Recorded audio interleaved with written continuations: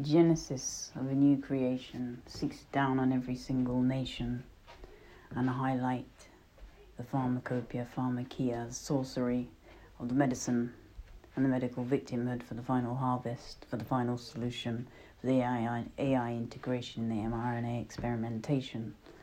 So as you take the knowledge and seek the wisdom and take what's given in the power of revelation, resurrection, you will see the sorcery and the deception.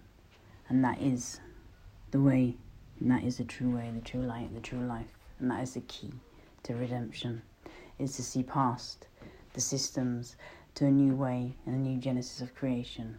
12 lands, 12 stones, in the mighty name of Adonai, Elohim, Yahweh, Yahweh, Yahwashi, Yeshua Mashiach. The true way, the true light, the true life is away from the pharmakia and away from the pharmacopoeia and the Lord Jesus Christ and the precious blood on Calvary in one hand and the other, the last daughter of Zion. Divine union, divine completion on lands 12 in the mighty name. And that is the truth, and that is the true way.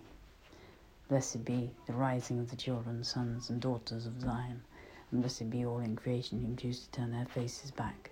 For redemption is an active process, and salvation is your choice.